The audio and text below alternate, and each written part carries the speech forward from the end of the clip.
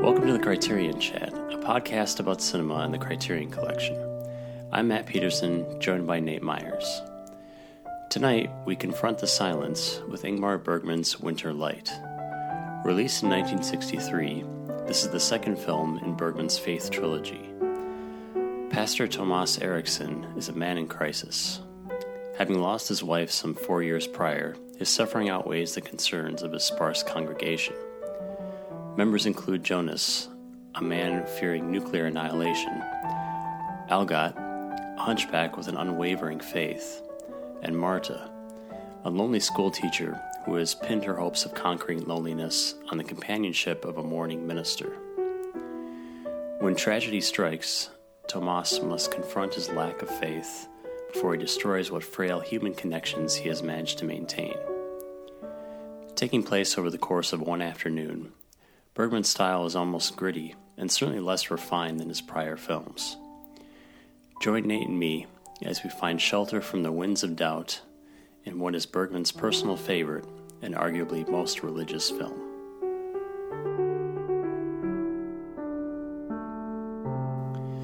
So Nate, before we started, I wanted to do a little shameless self-promotion.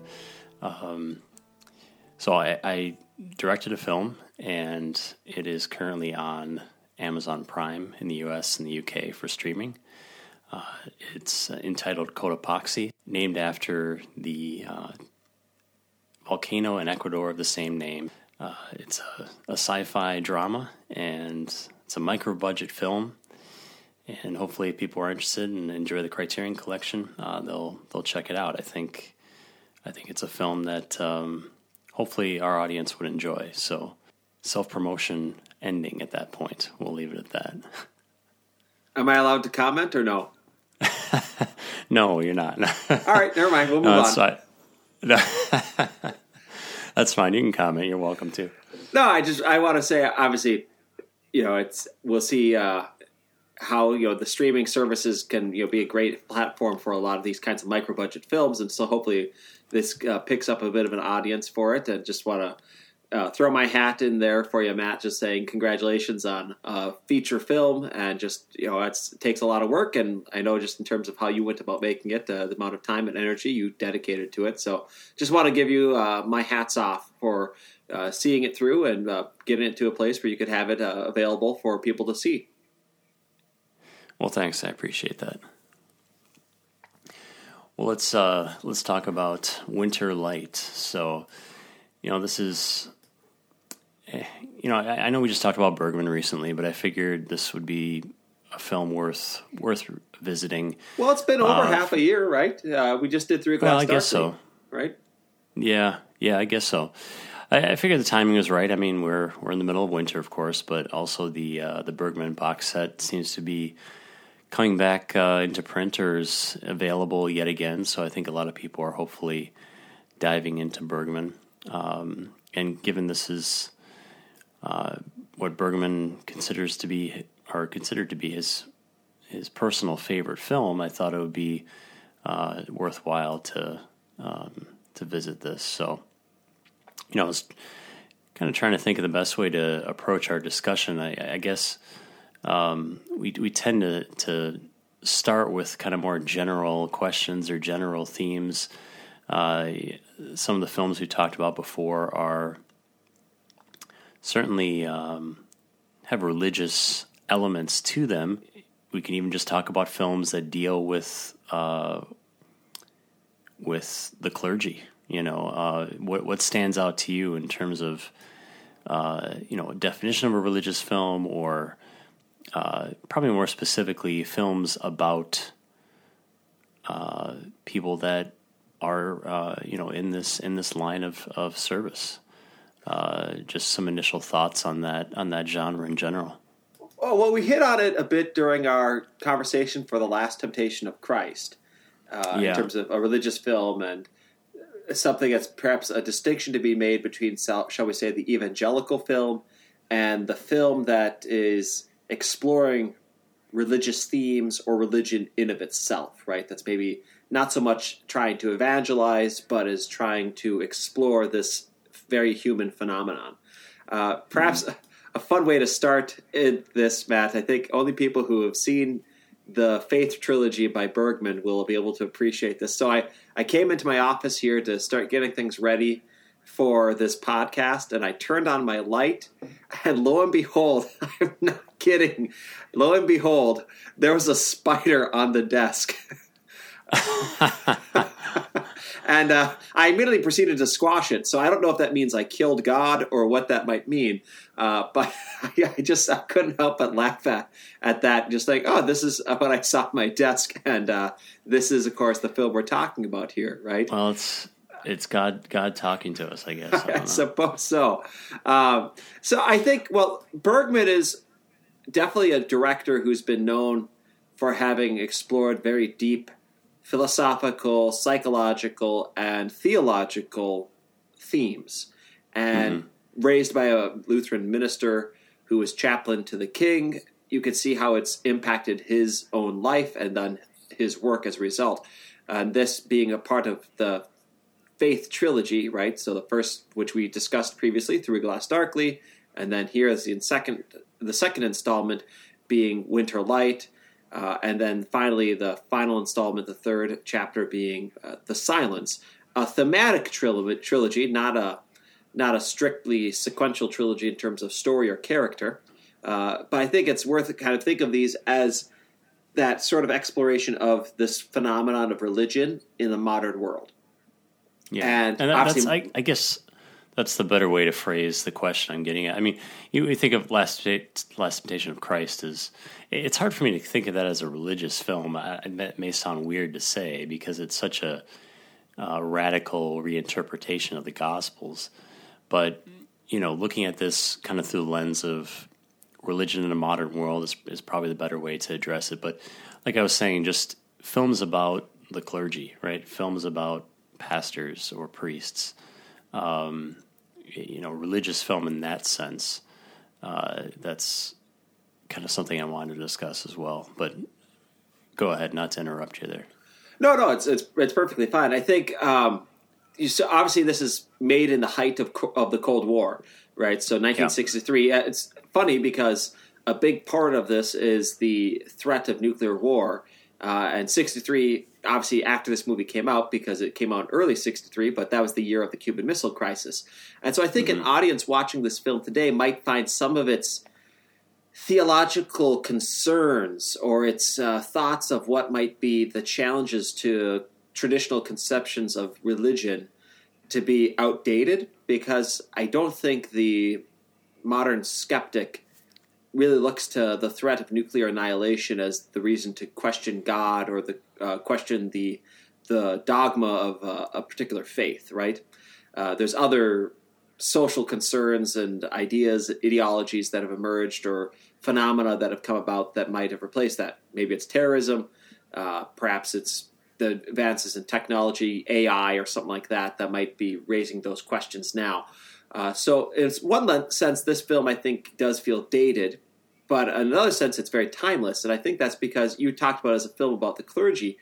It's a film about the clergy, sure, but in a certain sense, that's accidental to what it's considering. If this had been about a doctor, a lawyer, you could easily be any number of these different professions, right? I think the character Thomas Eriksson, played by Gunnar Bjornstrand, is not really meant to be simply viewed as a clerical figure, but I think as more modern man at a loss. Now, I think the story is that this really spurred from a conversation that Bergman had with a Lutheran pastor about a meeting with a congregant who had then gone and killed himself afterwards, right? So that was kind of the seed for the film, yeah. Right. So that was kind of what prompted him and where this all sort of developed out of. But I really think you could see this as being about anybody having an existential crisis. And that's not limited to the clergy. That's something that, the idea of a midlife crisis really is pretty prevalent in the world today. And so I think it could see it's something that's really dealing with a far more human phenomenon, which is the timelessness that you'll find here. Some of it's maybe ruminations aren't so much relevant to us in the early 21st century, but some of its larger themes, I think, speak to the human condition.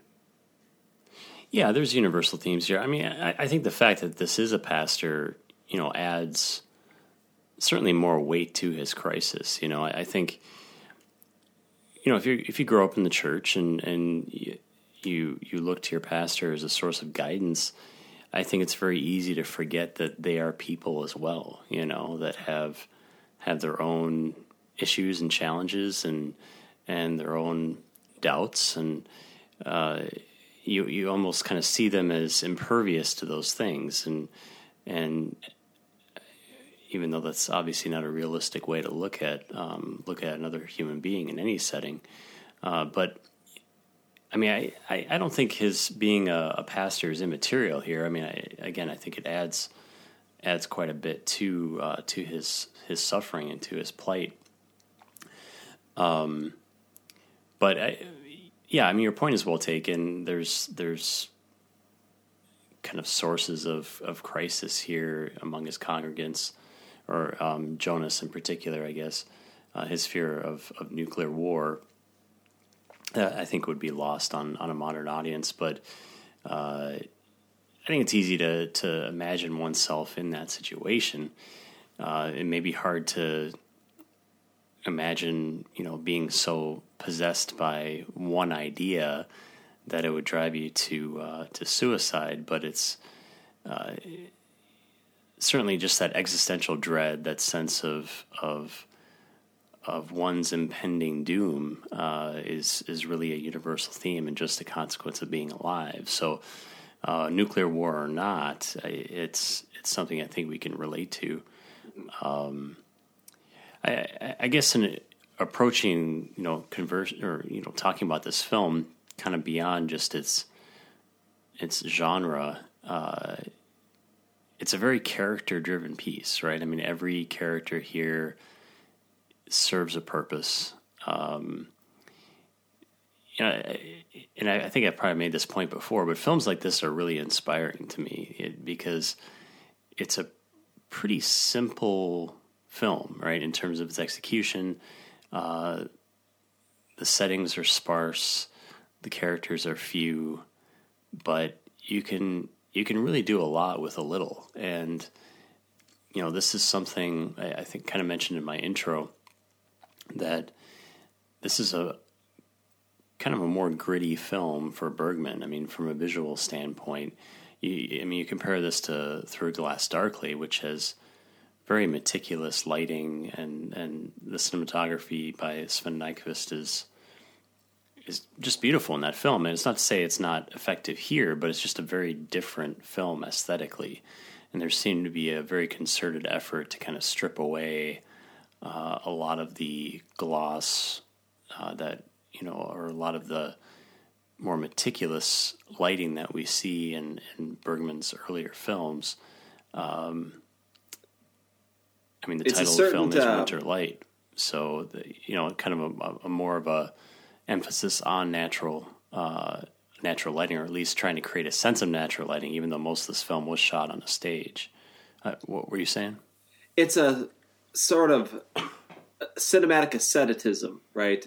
So it's there's very much is that stripping down of artifice and the intricate lighting. I think particularly the scene where Thomas comes upon the body of Jonas, right, and is after his suicide, and the way it's staged in the wide shot, and you just have very few setups, very far removed. It feels almost like documentary footage, right? As if a news crew had been out there at the scene of a horrific event and was kind of at a distance, set up its camera and was recording the image, but couldn't quite get close, right? Because they had to set up far away. That's the way it feels. Yeah. I mean, it does feel very much more lived in and real as a result of that, I think. And that does, I think, the aesthetic nature of the filmmaking highlights and amplifies for us, the audience, the crises of the characters. And I will say, I mean, I do think you're right that there is a certain kind of embellishment of these themes by the virtue of the fact that it is a cleric at the center of the story, right? Because people do have an association. You bring God into it in a very immediate way. Whereas if it's a lawyer having a crisis as a lawyer, it's not maybe quite as profound to the core of the person, right? It's more of a professional crisis at that point. Maybe you could extrapolate into this idea of a crisis of what is law, but it's not going to be quite as impactful, I think, as this setting might be, at least for the person who has a religious background watching it.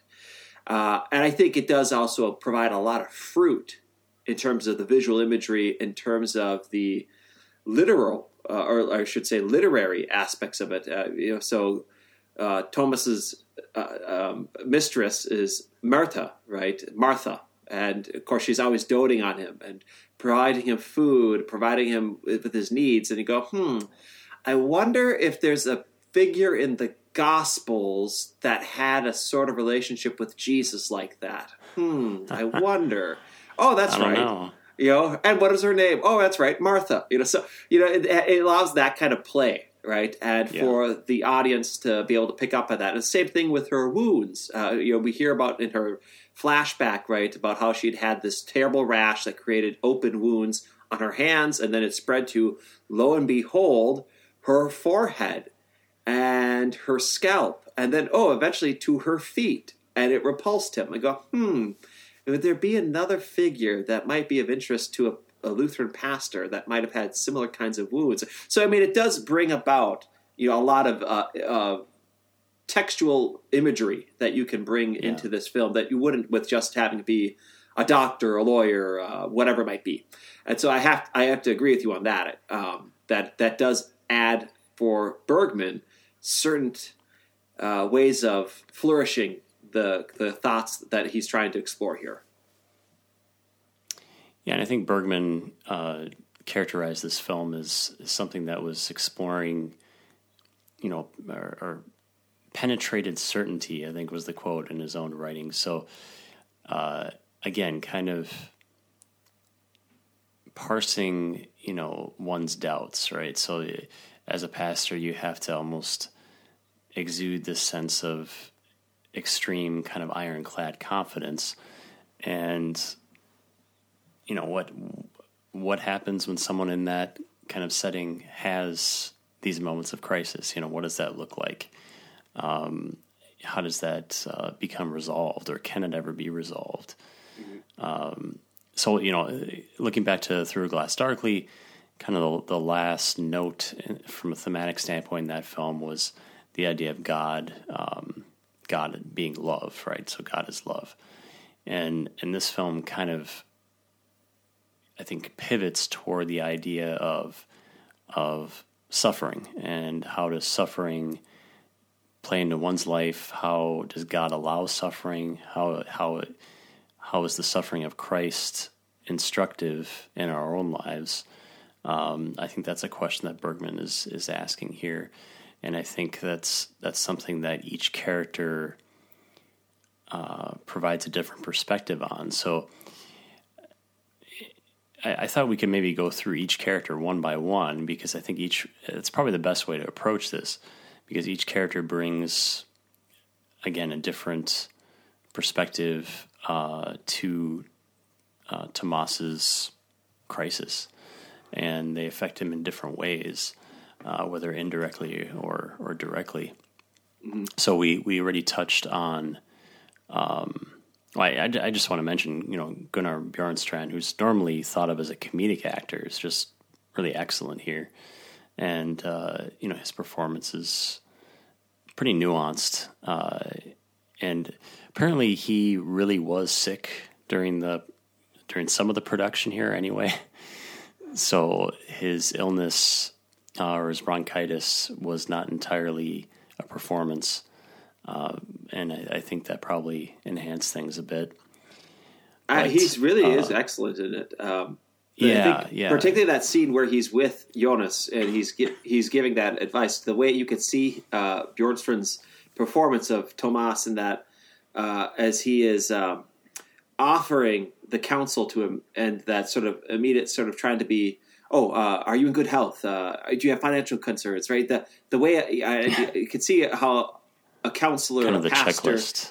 right, is trying to sort of put forward I'm very concerned about you. I'm trying to be, encouraging, even though it's very much an act, right? And sometimes you do that, right? Parents might do that with a child. The people do this, and he handles that scene very well, where it's not too obvious where you go, okay, I get what you're doing as an actor, but you can see how he's portraying the character, trying to portray a certain benevolence, shall we say, towards his congregant.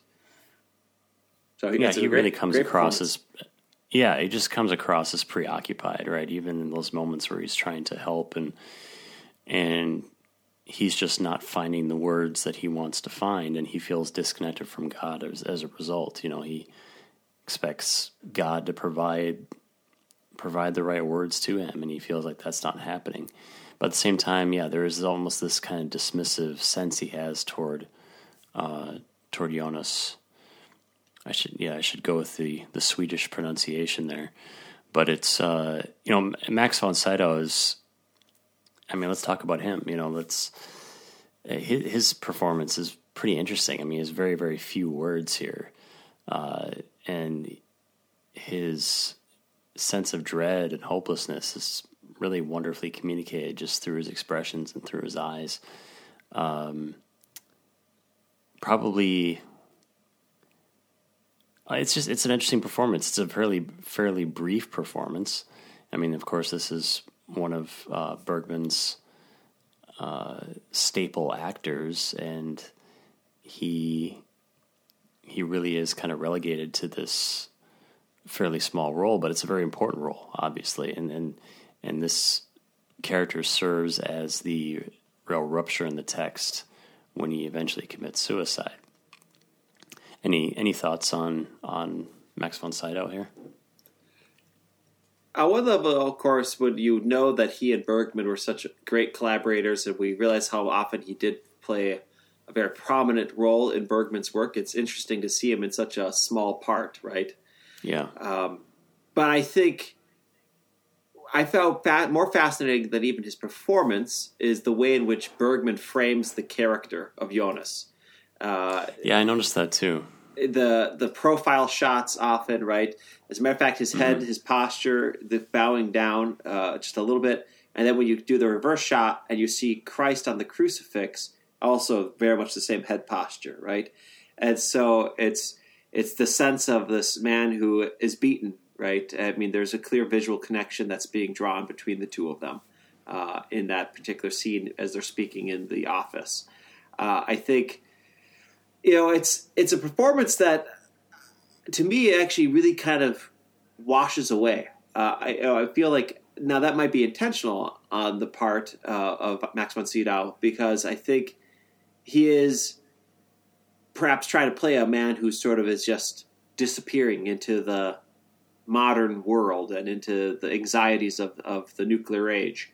So it could be a very purposeful thing, but it does seem like he's almost a non-entity as portrayed in this particular character. Yeah, he's really more of a tool for the story, I guess, versus a fully realized character, and that's fine. I mean, I think he's not the primary focus here, but yeah, you mentioning the framing, I think, is important. Even that initial scene where he's there with his wife and just how he's framed, kind of in the background, kind of turned away. There's a lot communicated visually. I thought that was obviously very well considered and well thought out. Mm-hmm. And I mean, his wife is probably, fine performance, but probably not a lot to say about her beyond, she did not seem terribly upset upon learning that her husband committed suicide. I'm sure she was in shock at the time, but her attitude almost seemed like, I hate to say one of relief, but there was almost a hint of relief that I felt come through in her performance. Oh, I didn't interpret it that way at all. Well, I almost like she expected it to happen, and I mean, it wasn't, relief is maybe the wrong word. It wasn't a sense of happiness. It was a sense of almost like, okay, this was inevitable. it's finally happened. This was, his dread was a burden on her as well. And she just didn't seem terribly upset, right? So it was an interesting choice. I guess I saw it as her thinking, yet another thing I have to deal with, right? So I brought him here. I got him to the church to talk to somebody. I've got all these kids I'm taking care of. I'm doing all these things. Now I got this moping husband who's concerned about China having the nuclear bomb. And, he may as well drop the nuclear bomb on me because now I have all these kids and I have no means of support. Right? I took it as that way. And again, like the sense of the fruitlessness of Thomas's ministry. I mean, it was a very painful and awkward scene when he goes and meets with Karen to talk about Jonas's suicide. And granted, those are not going to be. If anybody's ever had to do that kind of interaction, that there's not exactly a script and a clear plan of how you say something, don't say something, and no two people are going to receive that news the same way or do the same thing with it. But boy, Thomas is really shown there as being particularly ineffective and inept, right? Just asks, would you like to read from the Bible? But not a sense of, would you need me to have help? Do you want me to come in with you to talk to your children? Just kind of leaves her. So you see her through the window, kind of, we presume, starting to tell the children that their father has killed himself. But I took her. It was kind of his sense of obligation was fulfilled, and then he was done. Right. He sees himself with regard to her and probably regard to Jonas, a person of duty, right, but not a person of love towards them. Fascinating in that, you wonder to what extent is he grappling with his own guilt, because clearly his conversation with Jonas does not help Jonas, and it very quickly turns into his own extrapolation upon his own guilt and his own lack of faith and his own sense that, well, maybe there is no God and it means nothing anyway. And if that's the case, wouldn't that be a relief than just to have death be a thing that, wipes it all out? And then, I mean, to what extent you got to assume he's kind of aware of the fact that I probably contributed to this suicide so fast. Yeah. And so you think then, okay, how do I go and talk to that widow and children? And kind of, I know I have to. I can't not do it, but I don't really want to be there. And kind of find it every quick out he could so he wouldn't have to confront that reality and deal with that. That's how I understood that scene anyway. Yeah, and I think that's fine. I don't know. I never got the sense that he had a terrible sense of guilt either. And, I mean, you look at the scene in the church where he learns that he shot himself. I mean, he's fairly... he doesn't have much of a reaction to that. I mean, not that he's a terribly emotive person to begin with, but... well, that's kind of Northern European, right? I suppose. But I always felt like his guilt was secondary to his own personal crisis that was pre-existing. Certainly. Yeah. And in a way, I think if he had much guilt, it was maybe over the fact that he didn't feel more upset than he did, versus, feeling that he truly caused or contributed to a suicide. And you just, going back to the scene where he's helping the police retrieve his body, basically, and just how distant that whole scene is. I mean, it's kind of meant to show him, I think, in isolation, as he's kind of walking back and forth by the river there. But at the same time, again, he's just not upset, or doesn't come across as being terribly upset. And granted, it's a wide shot, so we're not seeing the nuances of his expressions. But he seems just very occupied with the mechanics of, okay, well, this happened. I'm going to help them get the body into the ambulance here. And then, now I have more to do as a result of this. I have to go talk to his family. And I never got the sense that he was overwhelmed by any true sense of guilt for his weakness. But maybe that's just my own interpretation. It's entirely possible that yours is the correct one. I think this is a film, since it's about so much a character who is enigmatic for most of the film. It's a little hard to necessarily always know exactly how to interpret him, but that's not entirely unlike a real person either, right? And there might be a mixture of things in how he's being realized by Bjornstrand's performance. Yeah.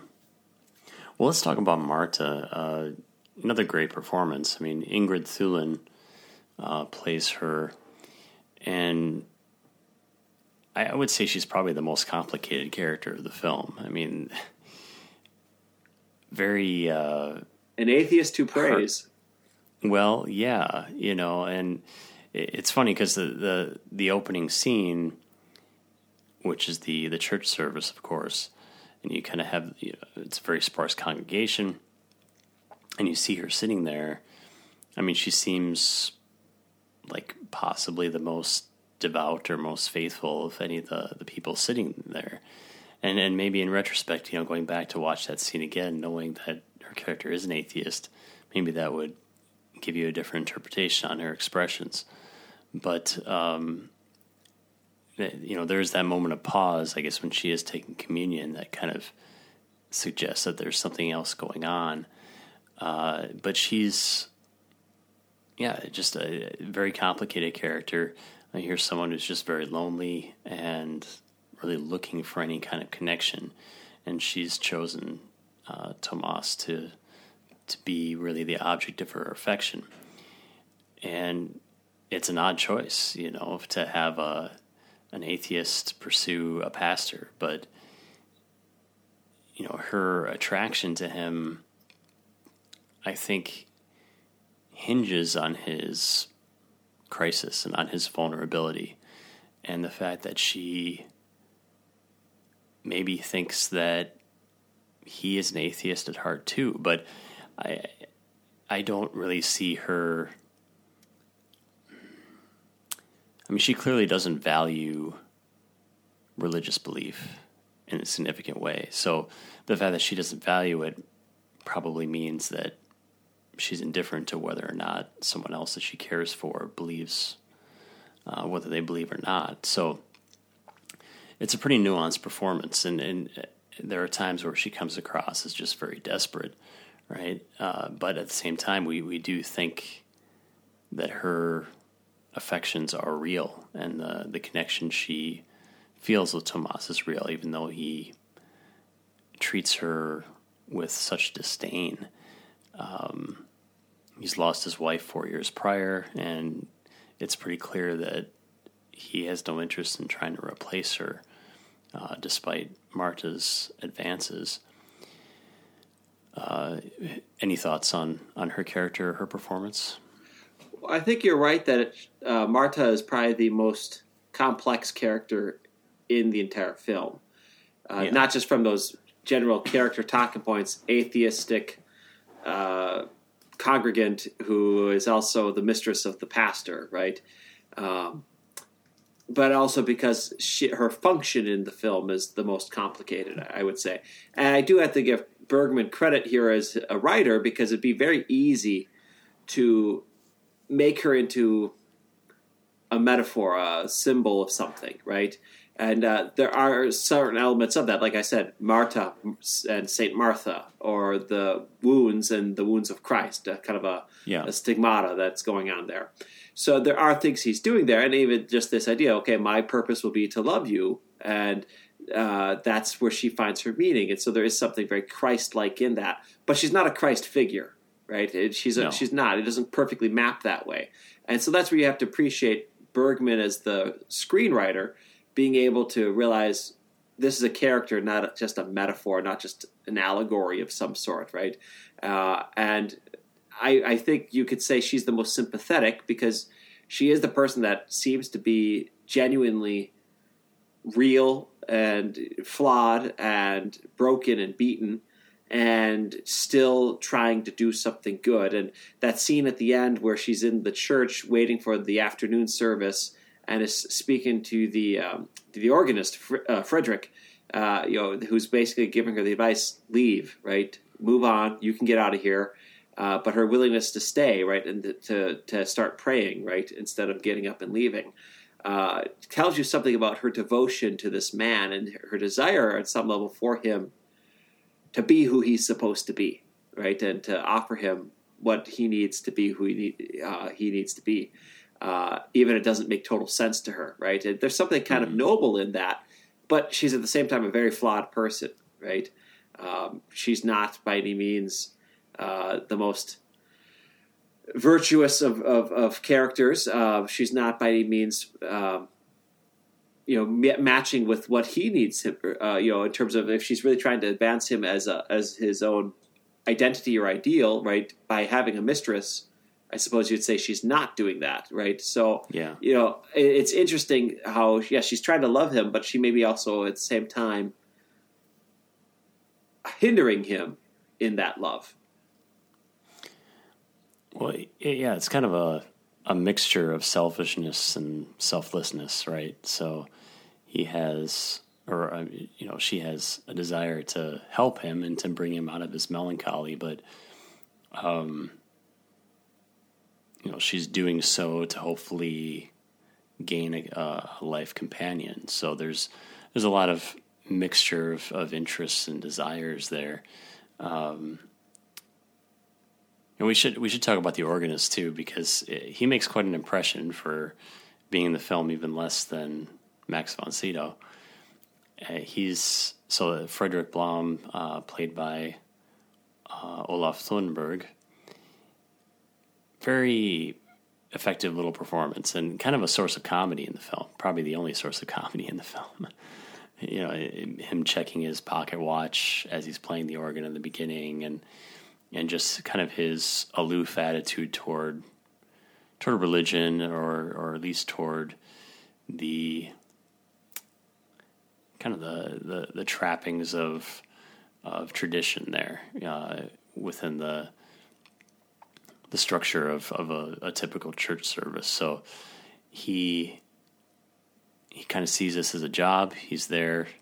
He's quite happy if the service is canceled, but he almost has kind of a flirtatious quality toward Marta to a degree. I mean, not really in a genuine sense, more of in a sense of ridiculing her, and kind of almost a court jester sense, pointing out the flaws in her mission to free Tomas.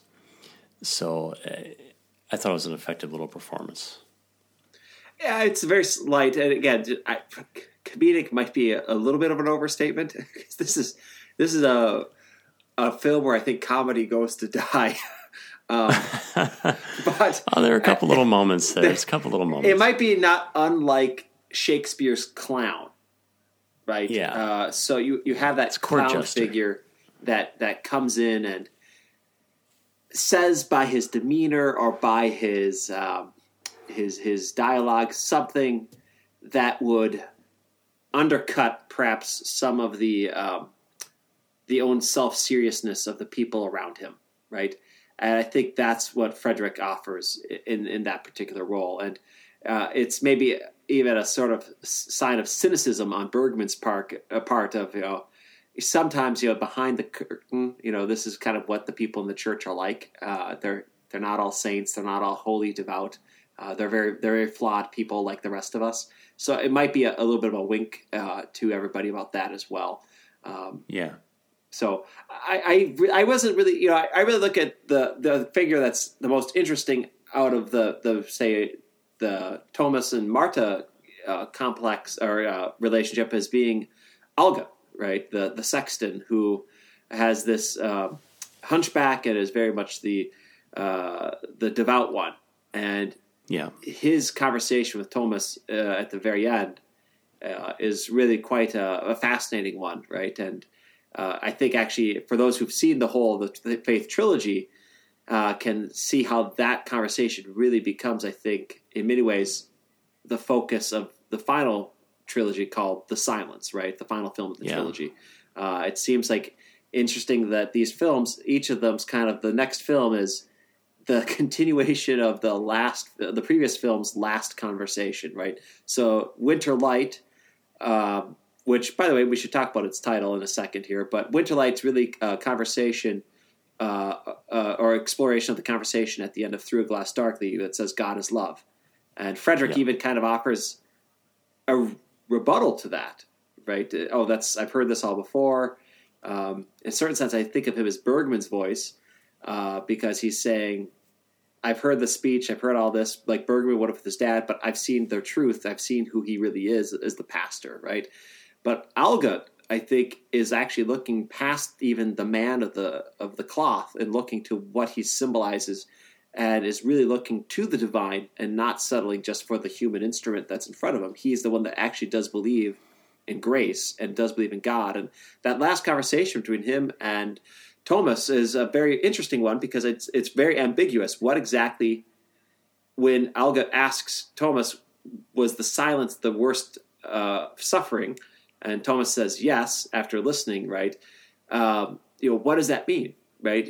Is that him saying, yeah, that is the suffering, that's the suffering I have right now? Or is that him saying, yeah, it's silent because there is nothing, right? And it's a fascinating way to think of that and to end the film on that kind of note. Where does this man stand as the pastor? And Alga, I think, kind of being the one that forces him to really consider what does he believe and to see the man before him who truly does believe. I think that helps to really highlight the center crisis of this man, of Thomas. Yeah, especially coming from someone that has a great physical disability, right, or lives in chronic pain, and to hear someone that lives that kind of life define, the worst form of suffering as emotional suffering or existential suffering. That's pretty remarkable, right? Because you would think that someone in a situation would focus on the physical suffering, and he sees his life as certainly filled with that, but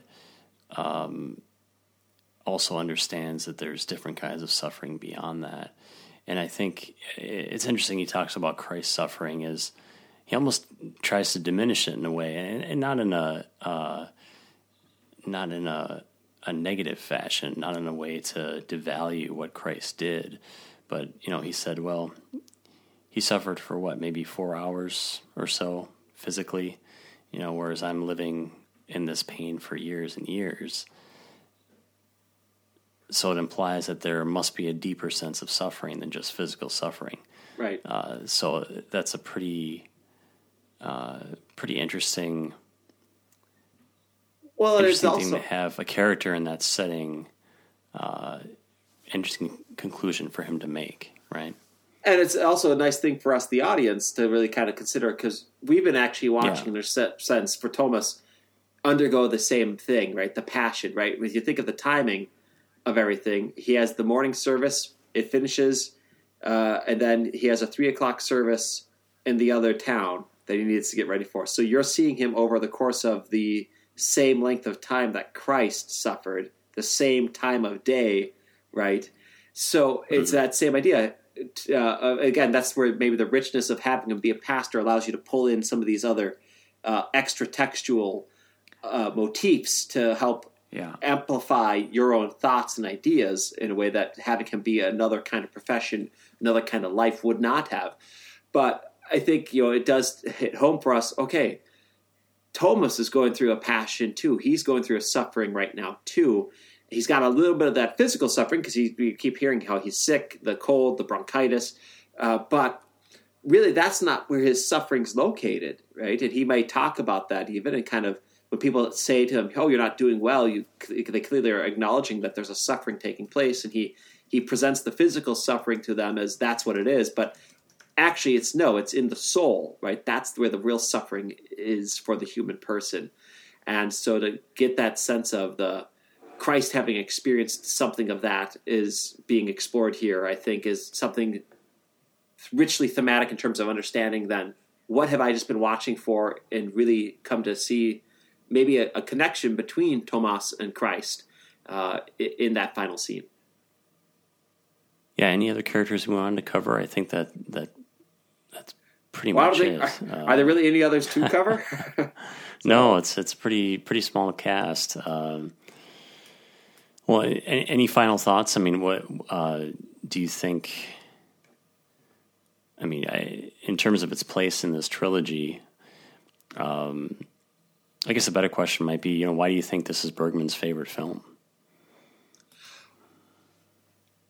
That I have a hard time answering. I don't know. I think obviously that it can't not be lost on him from his own experience with his father, right? And so I think having that might be a part of it. It could also represent sort of a pivotal moment in his career in which his earlier films had maybe been exploring, does God exist, does God not exist? And then after this, his focus becomes less on the divine and more on the human, right? It's more about what is it to be human in this world, and how is it that we're going to live in this kind of new age, right? With all these different things around us. So I think it could also be because in his overall career, this marked a turning point in his preoccupations, right? And so you might have a certain element to which he sees it from that perspective as well, something very deeply personal. I mean, I do get the sense watching it; it's a very personal film for Bergman. Yeah, yeah. I mean, you can hear his voice. I mean, a lot of these conversations, it just seems like it's Bergman talking, right? Well, we can talk about. Go ahead.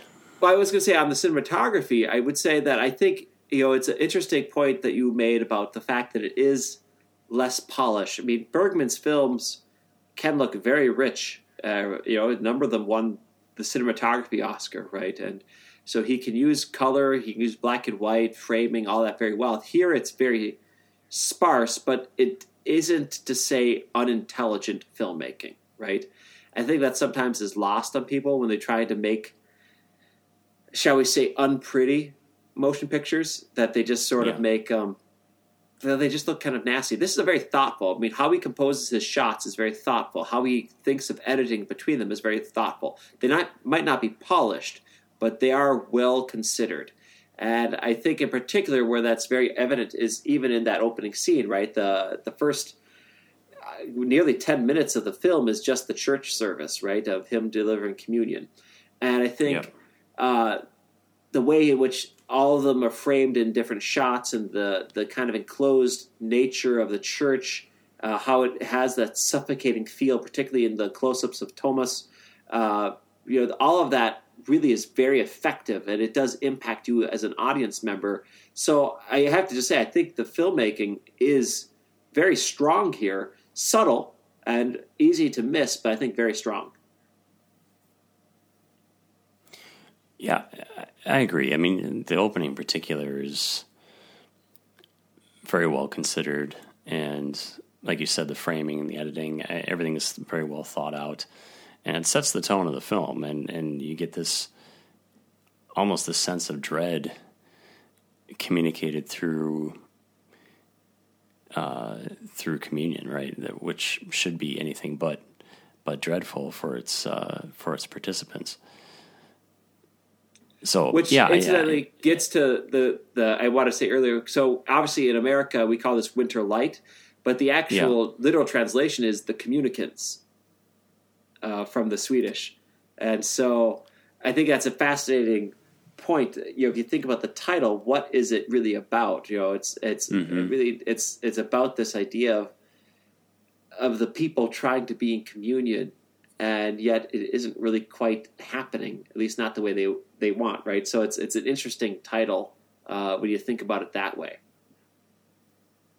Yeah, I always wonder why translations are changed like that sometimes. It's probably maybe a marketing concern. That's all I think. More than anything. Yeah. I can't imagine there was a huge popular market for Swedish films in 1963 America, but maybe I'm wrong, and it was very important how you marketed it for the U.S. box office. Apparently so. I don't know. Well, we can talk about Criterion's release. So the original release of this, of course, was the DVD box set. And there's a video interview with Bergman biographer Peter Cowie talking about the film, which is worthwhile. I mean, it's kind of his take on the production and some of the themes. And incidentally, the documentary Ingmar Bergman Makes a Movie is pretty much documenting the production of this film, and that is included in the DVD set. I'm not sure. Did that? I don't think that made it to the Bergman Blu-ray box set, did it? That documentary? Yeah, it's actually on the disc for Winter Light. It is. Okay, all right. I just missed it on there, I guess. Well, that's good. I was hoping that was buried in there somewhere. It's a great making of film. The Ingmar Bergman Makes a Movie. Well, good. Yeah, I'm glad that's included. So, of course, the Blu-ray version is only available currently in the Bergman box set, along with the two other films from the trilogy. So, I expect they'll release that individually at some point. They seem to be on their way to releasing a lot of these Bergmans as individual titles in addition to the box set.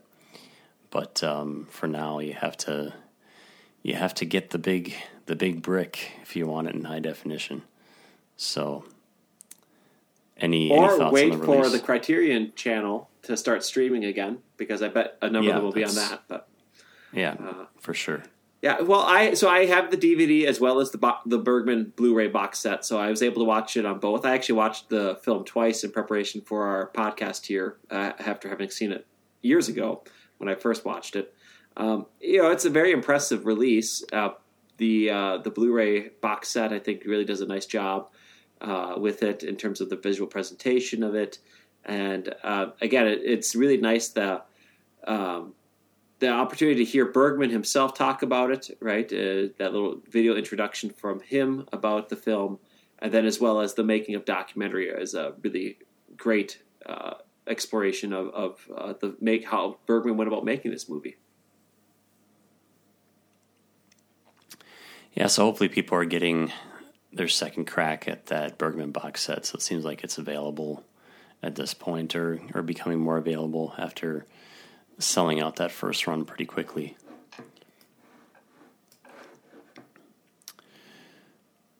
So in closing, Nate, does Winter Light belong in the Criterion collection? I'm going to say no. As much as I like it, I don't think it's great Bergman. I think it's perfectly passable and good. And as if you were thinking, okay, maybe his whole Faith trilogy as a whole should be in it, fine. I could see an argument for that. But as its own individual film, I would say no. I think it's good, but I don't think there's anything particularly noteworthy about it or that it had any major impact. And since there's a lot of other Bergman films in the collection, I don't think this would be the one that you'd single out to say belongs in it. Yeah, I guess I pretty much agree with you. I like the film a lot. I mean, I think it's really strong. I do think as a trilogy, that's probably worth inclusion, but as an individual film, maybe not so much. But it's definitely worthwhile. It's worth people's time, and especially within the context of the Faith trilogy as a whole. That closes our discussion for this evening. Thanks for listening. Our next film will be Stanley Kubrick's Spartacus, which will be released the first Friday in April. Thanks again, and have a good night.